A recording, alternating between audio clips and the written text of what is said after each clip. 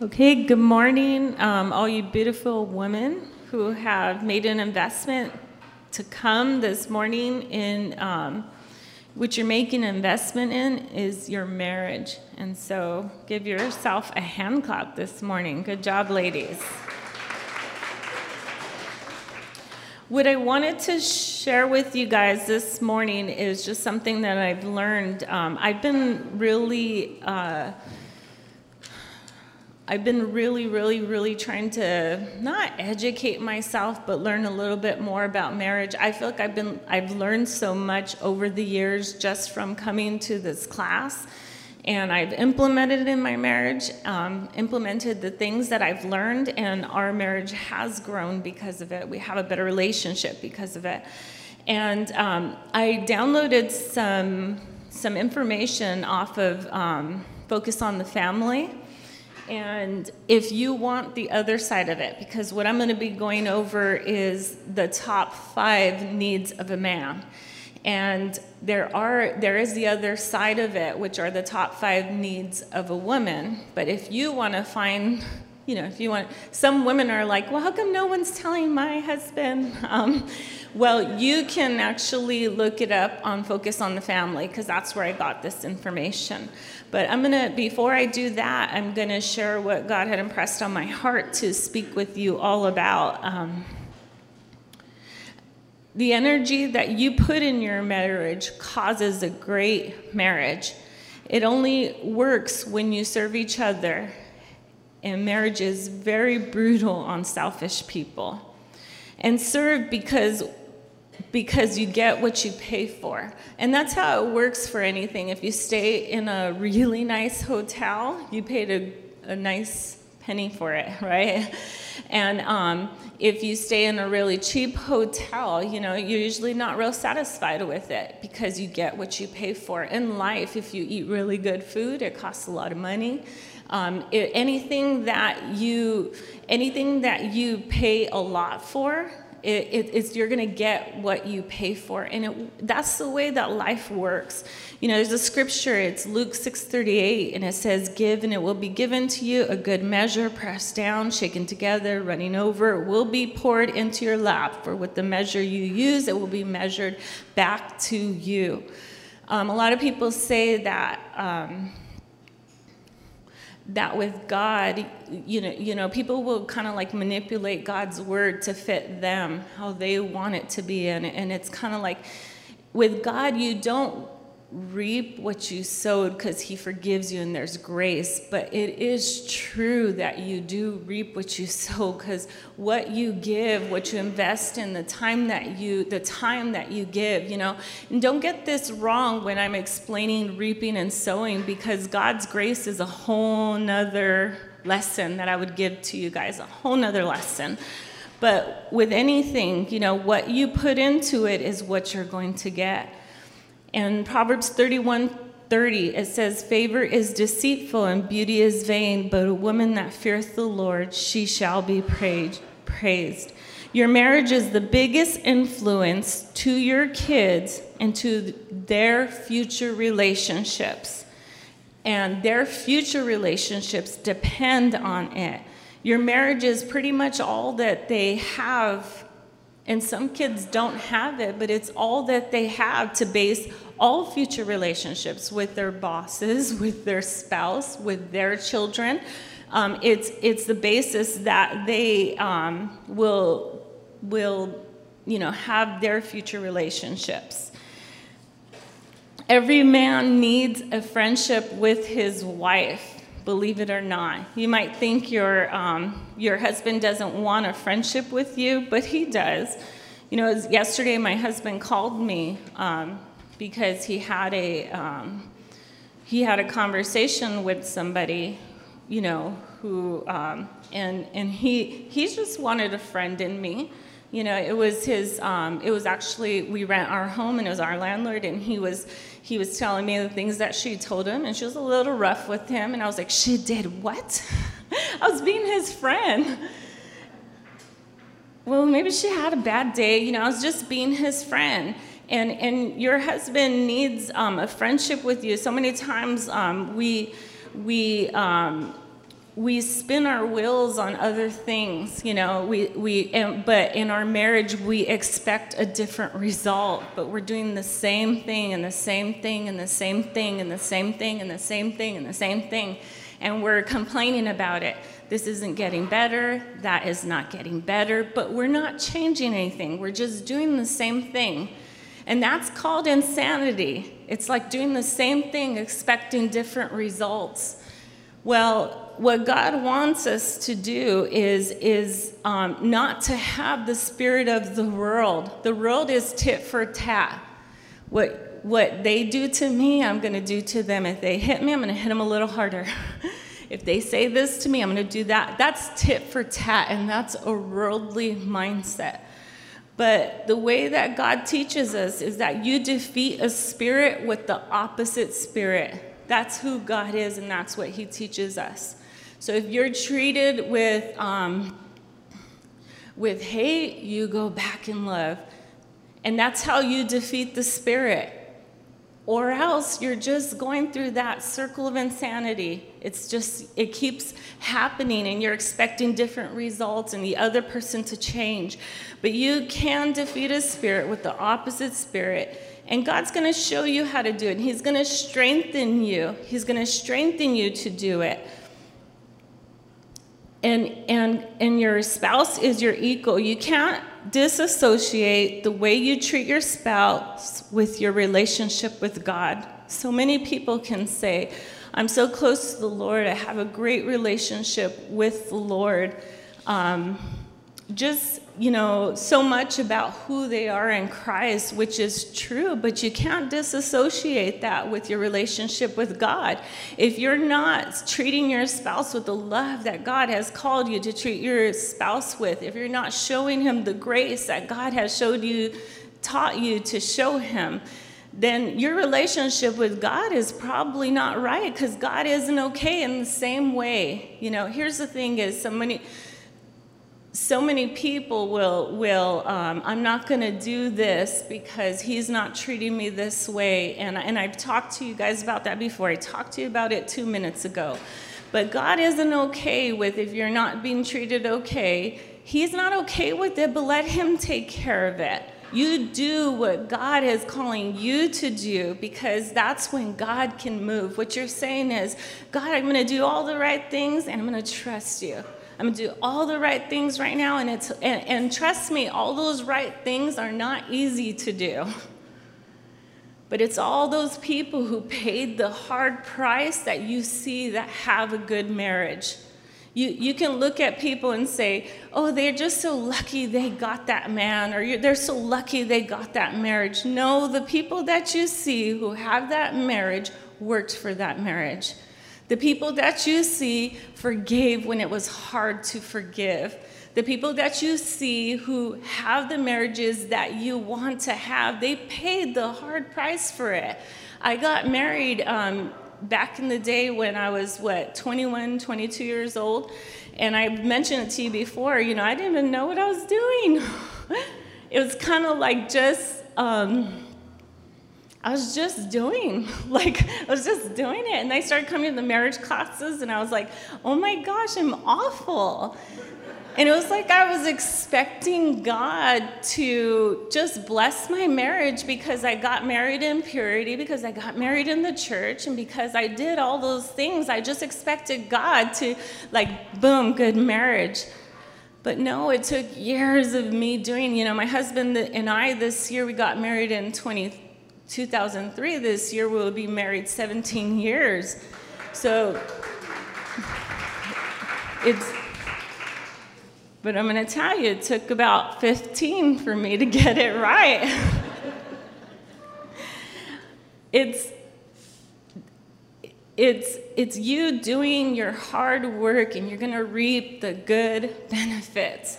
You do the hard work, and you're going to reap it. You're going to reap it with your marriage. If you have small kids, you're going to reap it with your small kids. You're going to reap it. Any hard work you put into anything, anything, you're going to reap it. That's what the Bible says. Give, and it will be given to you. Good measure, pressed down, shaken together, running over. Dr. Greg Smalley explains to couples that there is no such thing as a win-lose situation. A couple needs to realize that they're on the same team, and a win-lose actually means a lose-lose. You either win together or you lose together, he writes. Take the time to discuss different situations, understand your spouse's perspective, and arrive at a solution as a team, not opposing players.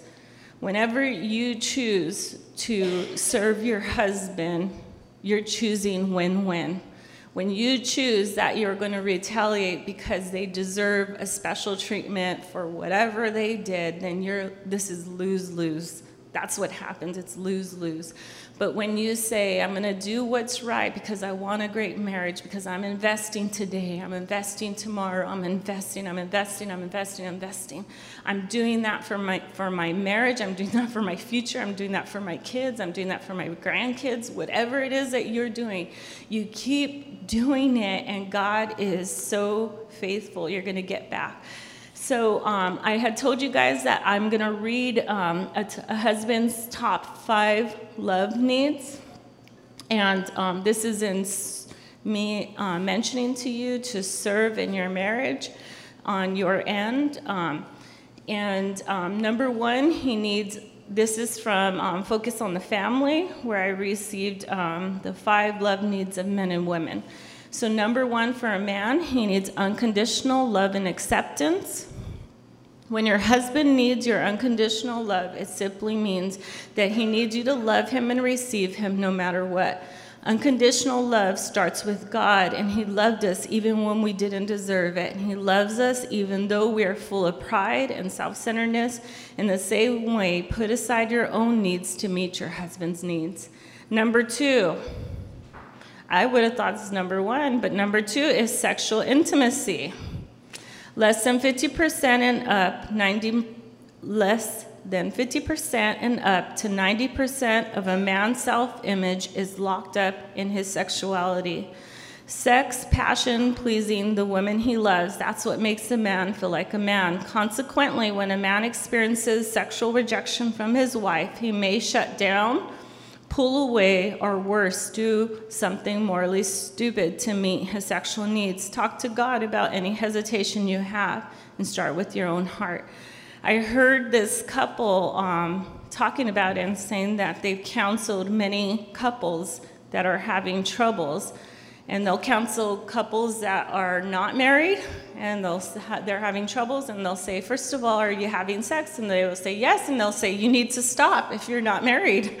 You should not be having sex before marriage. And then when they're talking with the couples who are having problems, they'll tell them, how's your sexual life? And the couples all say, they're not having sex. Weirdest thing. That's your husband's top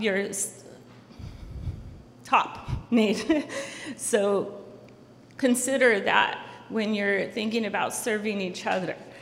Number 3, he needs companionship. Are you the one person your husband can count on when the rubber meets the road? Your husband needs your friendship. He needs to know deep down that he is safe to explore with you what is turning around in his heart and mind. Let your husband know that you want to be his best friend. Make your relationship a safe place for your husband to face his pain and be willing to love sacrificially. So number 3 was companionship. And this is true. Sometimes my husband will really want to go somewhere, and I'm like really tired, like extremely tired. I feel like there should be 30 hours in a day, and we get 24.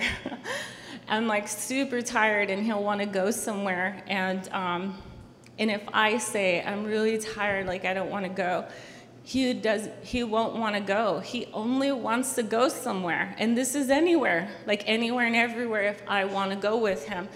Not all the time, he wants to go to different places like Harbor Freight or Walmart, stuff like that with my kids or my son, but family events, birthday parties, just anything, if I can't go, even if my kids are sick and I can't go, it's really hard for him to leave the house without me. Because God made us to be our spouse's companion. Just don't think about what makes you happy. The other day, On Monday, I got home from work and we had a really busy weekend. Honestly, I had a really busy 2 weeks. And so Monday we got home and I was like, oh, today is my rest day. And my husband said, my cousin's having a party for his little girl. Do you want to go? And I was like, do you want to go? In my mind, I was like, oh my gosh, I'm so tired.